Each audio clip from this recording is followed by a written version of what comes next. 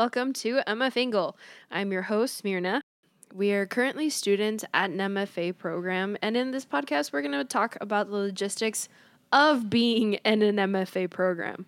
Most of us are women of color, so we'll be able to speak to those experiences, and because we're still in our program, we'll be able to give you some fresh takes. It's actually all women of color today here. It is all women of color today, and I love it. Yeah. I'm here for it. So today, again, we're talking about horror stories. And it's important, I want to just phrase this well.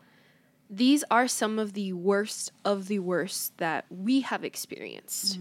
And again, these are our experiences. We can't really say we speak for anybody else because we don't. Yeah. This is just what has happened to us, what we've had to go through, and hopefully not something y'all will have to go through because I don't wish this on anybody. Yeah. But I know for a fact that if I had heard some of these stories from peers, from women of color, from people of color, from queer identities, I would have felt a little more prepared, right? It wouldn't have caught me as off guard when these things happened to me as they actually did. And it's always great to know that you're not the only person going through this. And, like, you're not crazy for thinking, like, this white person was low-key racist when they said this. Yes. It's really great to know. Microaggressions are real, kids. Microaggressions are real. Yeah, it's great to know that you are not exaggerating. It's not a you thing. It's a them thing. So, what's the worst thing a peer has said to you during workshop? So I had turned in a short story about gay women and their relationship, sort of like their romance or something. And it was, like, very sexual. And this white, cis, hetero girl said, I just don't think their romance is believable. And the characters are just not likable at all. And I just didn't care about anything in this story. Oh. Right? Now, mind you, like, she was the only one who felt like this. Mm-hmm. She was the only person who expressed this. I remember writing down in my notes, because you're supposed to be writing down what people tell you, right? Mm-hmm. Straight people just don't get it. Or something less nice. But yeah, something along those lines. So that's my horror story. I love that when it's a romance story, the romance wasn't believable. Right? I'm sorry, white cis girl, I wasn't appealing to your romance. What about you, Honora? I don't know if this is the best thing or the worst thing, but a white guy in my undergraduate workshop told me that my poems made him feel uncomfortable. Oh. But in a good way. And I mean, I think he was talking about the way my poetry, like, tackles issues about people and the biases. But I'm still, like, meditating on that comment because I'm like, I don't know how I feel about that yet. Yeah, like, there's a lot to unpack Yes. in that single phrase, right? Yes. For me, it was, I don't get it. And I feel like you guys might hear this too, but, right, hear it so much from my white peers. And it's usually followed by, I don't like it. So it's, I don't get it, I don't like it. And there's so many times that abstract work has been defended with, you don't need to get it to appreciate the craft. Yes. Mind you, this is like white avant-garde bullshit, right? When avant-garde was super white. We don't need to get into that. But that is defended with that line, right? But then as soon as something unfamiliar is presented to our peers, they that goes out the window. Yeah. It doesn't matter anymore because they don't get it, right? Like, I wrote this poem. I feel like I've talked about this before. I wrote this poem about the kidnapped student protesters from Iguala, and my peers immediately shut it down. They were like, no. I don't get it. I don't understand what's happening. Make this more Mexican so I can understand it better. So that I don't get it, I don't like it combination, I'm not here for it. Nope. Nope, not at all. It's always white people. It is.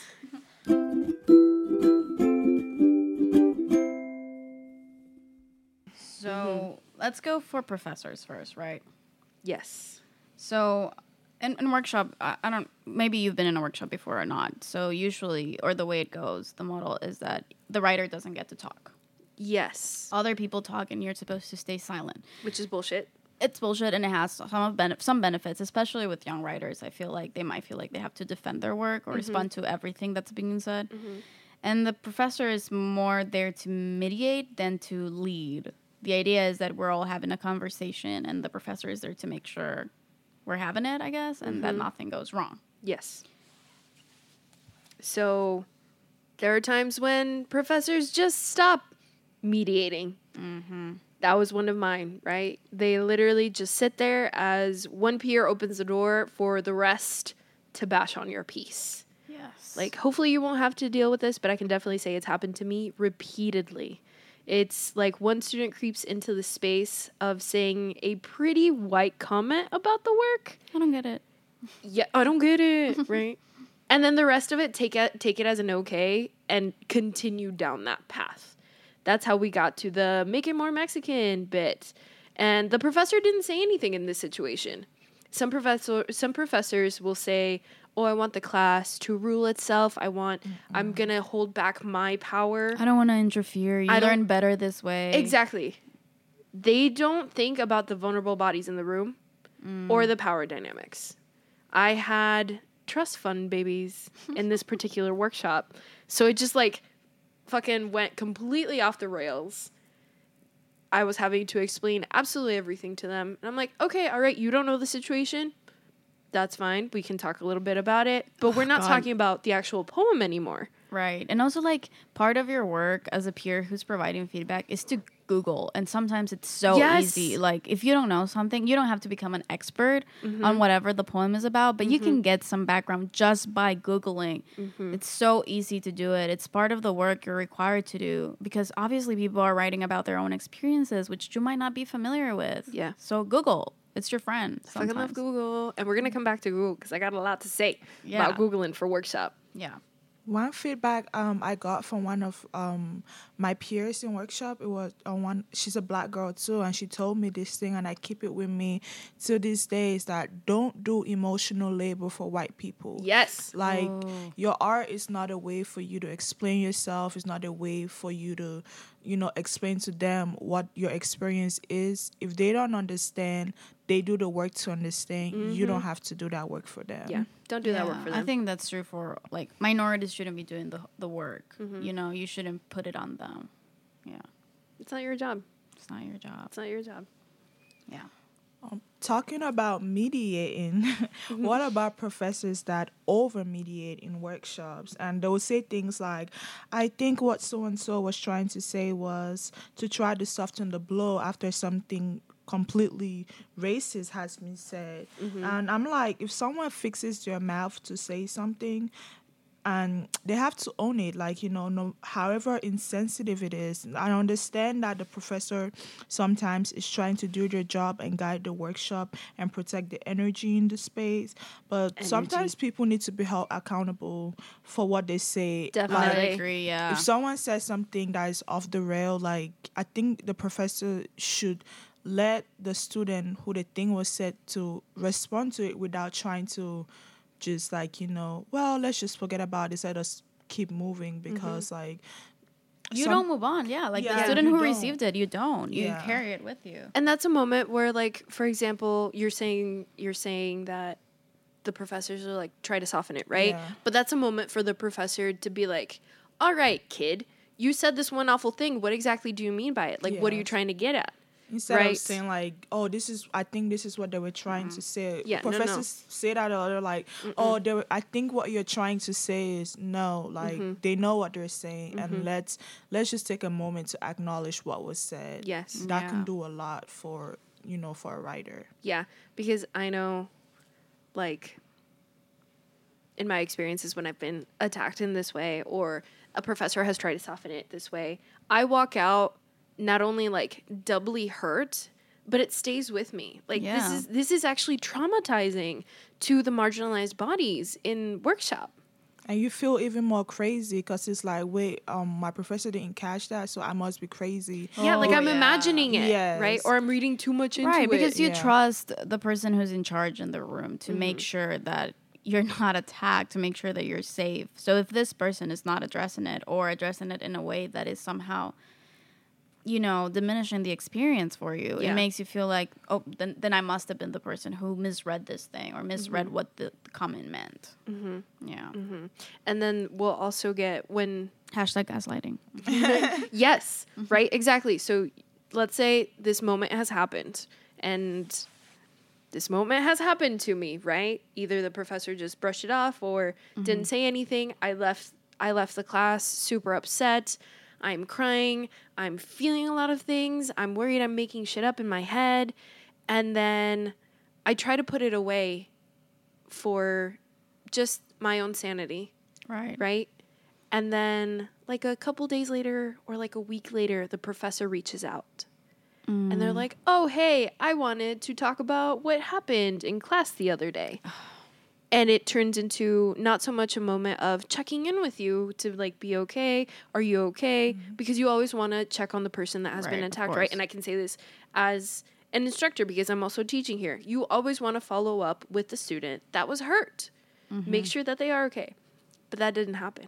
It turns into, oh, well, basically not everybody is like this. You're doing your thing and they're doing their thing, and I'm sure they didn't mean it that way. So it's that doubling down of over-mediating, right? Yeah. And also, in terms of workshop, what to look out for, because we're talking about some like pretty nasty stuff, but Right. like, those key segments, right? So if English is not your first language, and your creative work will incorporate bits of other languages, be ready to like face some sort of resistance at some point from Yes. your only English-speaking peers. I'm not saying it always happens, but occasionally you'll have someone who can be bothered to Google Translate 5 words or 2 words, or will be, put off by finding one word that is not in English. And even though what you're saying might be perfectly clear through context, you might not require any sort of translation. And, it's like you can tell what you're trying to say, even if it's in another language. People will want translations because people sometimes are that lazy. That's how it goes.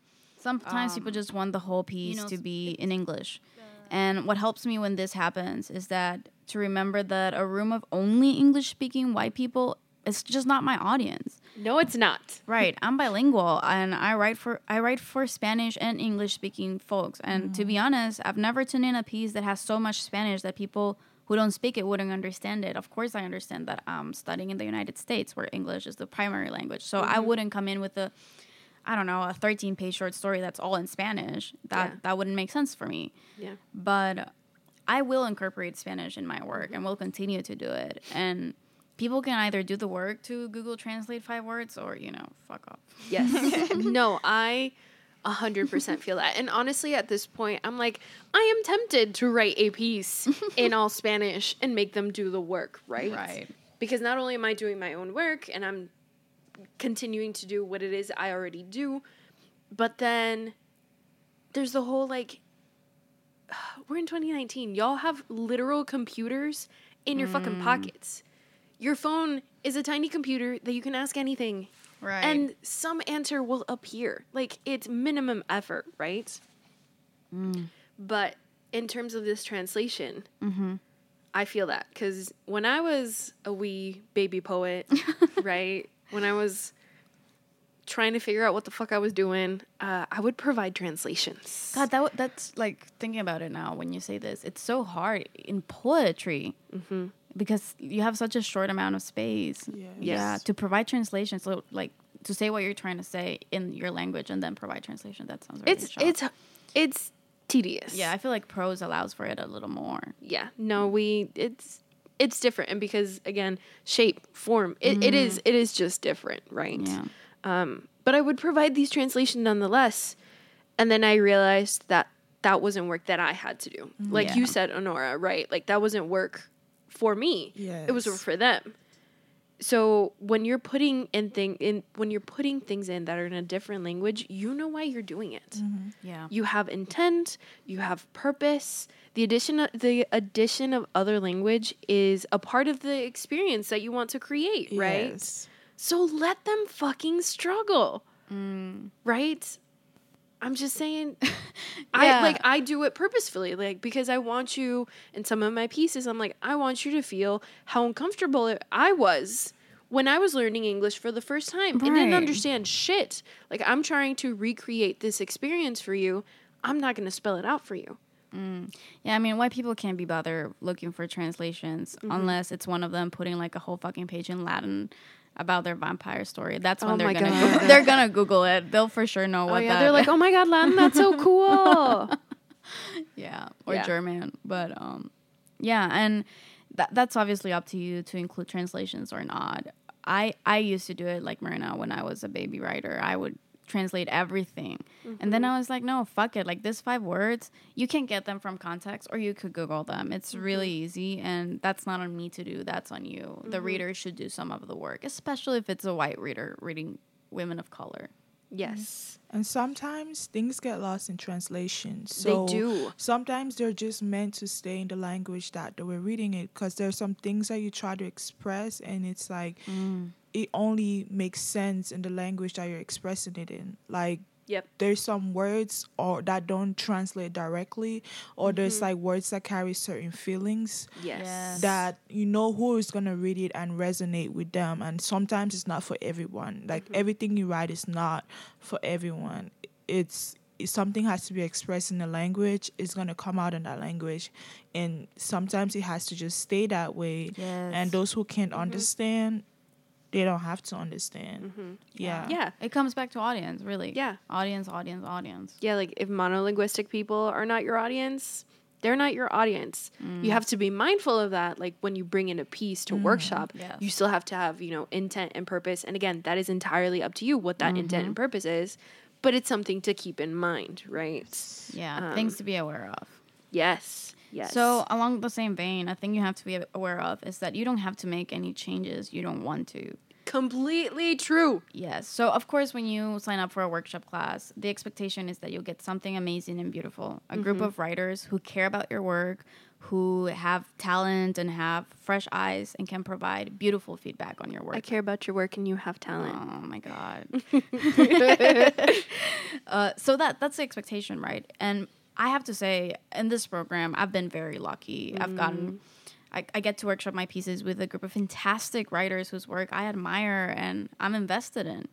And sometimes that just doesn't happen. Yeah. I think especially when you're like an undergrad, you tend to not get this, right? Yeah. And so sometimes you'll get comments that are not helpful or that are coming from a personal place. And I think that as you have more experience with workshop, you'll be able to tell when a comment is about your work and when a comment is about you. Yes. So, and sometimes people just come in to get their participation points in, especially in Yes. undergrad. People my just, God, yes. they're like, oh, I really like your title. And you're like, Yeah, like just "Thank get you." that like participation point. It's like I said one thing. I was there in class. I like your title. Right. Or they're taking it because it's an art requirement and they don't really care about creative writing and they're done with writing the moment they step out of that classroom, which is fine. We all got our things. Yeah. So ideally, you go in with a mindset of these comments are going to be helpful and they're going to make me improve my work in some form or way.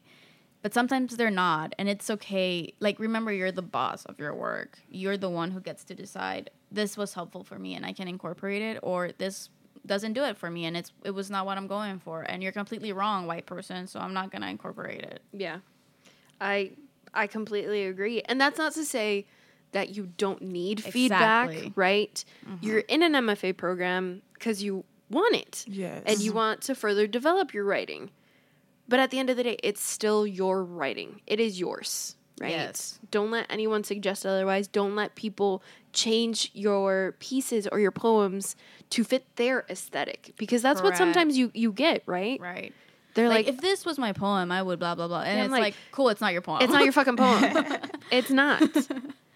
Yeah. Have y'all experienced like workshop scenarios where like people are not engaging with your work at all because it's like a difficult topic? Yes. Yeah, I got that a lot in undergrad. It's like and I was a new baby writer, and so I had a lot of like, just like a lot of charisma about things. So I wanted to write about all the hard things and All that really, enthusiasm and energy. Yeah. Yes, and then like I'll come to workshop and like my white peers are like, okay, this is making me uncomfortable, so I'm not gonna say anything. Yeah. Or I'm just not gonna give you anything constructive because I'm scared to engage in the work because I don't want to say the wrong thing, which is valid, but it's like this is my reality. These things that I'm writing are my reality. So like, and I need to continue growing. So when you don't engage with my work because you're worried about saying the wrong or the right thing, how does that benefit me?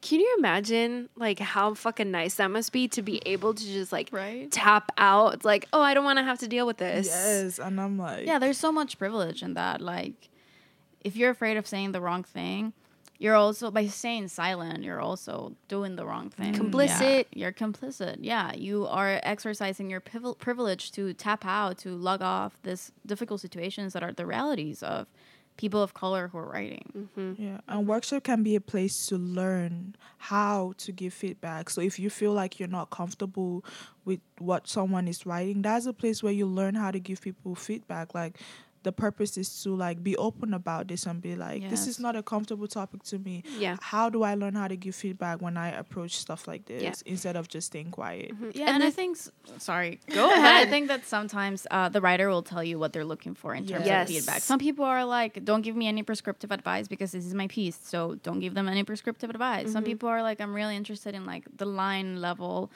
of how this is working, or like the overall level of how this is working, or like I'm looking for the characters or the setting or whatever. So listen to the writer. I think that you shouldn't be afraid to ask the writer, what do they want? Yeah. What like, are they What are expecting? they specifically like? Do you have questions that you want me to address? Yeah, Right. like no one wants you to talk about the title of their piece for 20 minutes. Like absolutely no one is God. interested in that. No. I think one thing I do want to say is like there's nothing that sucks more than when you comment on a person's work and you're there for them and you show up and whatever. yeah. And then when it's your time to get a workshop, this person is like Yes. sitting back and like, This is exactly I where I have was nothing going. to say, or like just quiet, because Yeah. that hurts, and that is to an extent very personal, because when you sign up for a workshopping class, you're like sort of getting into this deal, right? You're gonna give and you're gonna receive. If you're only receiving and then sitting back, not reading your peers' work, not saying anything helpful, Don't be a workshop pillow princess. yeah, you're a workshop pillow princess. Yeah. This was coined today Yes. by Marina Palacios at Virginia Tech. What day is today? The 22nd of October. It's the 22nd of October of the Why am year I of our helping Lord this? 2019. The year of our Lord. Okay, girl. 11:26 a.m. Oh, shit. Yes, All right. Workshop Pillow Princess. You heard it here first.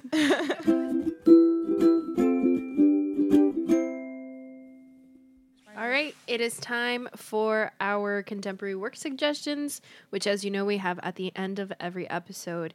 This is because we are writers and readers, and hopefully you are too, and that's part of why you're here. So we want to keep those gears churning.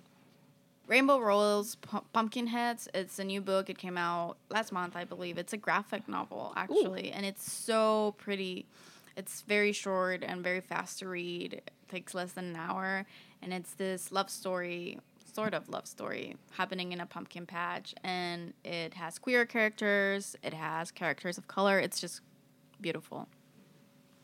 Morgan Parker's Magical Negro, which is a Yes. book that I haven't been able to put down. I always go back to. It talks about blackness, as a collective, the black experience, but also the very personal. And yes, there are in fact a lot of magical Negroes in this book. One of them being Nikki Giovanni. Yes. Yes, so it's great. I love you, Nikki.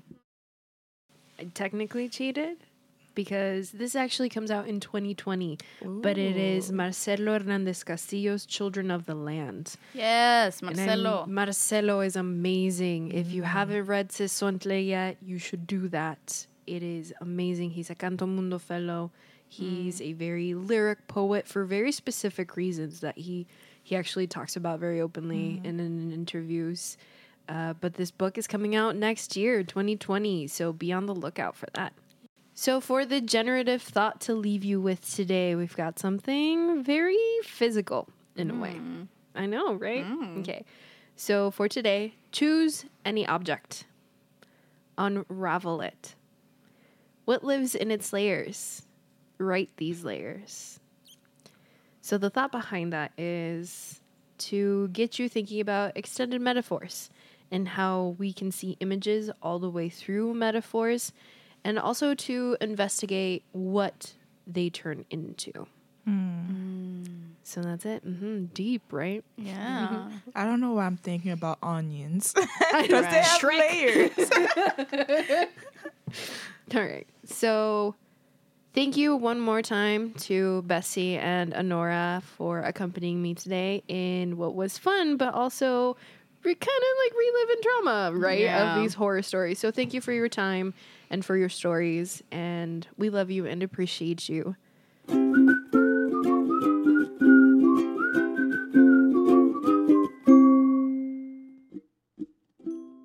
The MF Angle was produced as a part of Dr. Taisha Thompson's Intro to Digital Humanities class. We would like to thank Mirna Palacio Ornelas, our host, Blessing Christopher, Bessie Flores Alvidar, Shayna Jones, Honora Ankong, our contributors, Joe Forte, our audio engineer, the University Libraries at Virginia Tech for giving us space, Dash Alauhe for editing all of this and for creating our fantastic theme music, and we would like to thank the listeners for being listeners.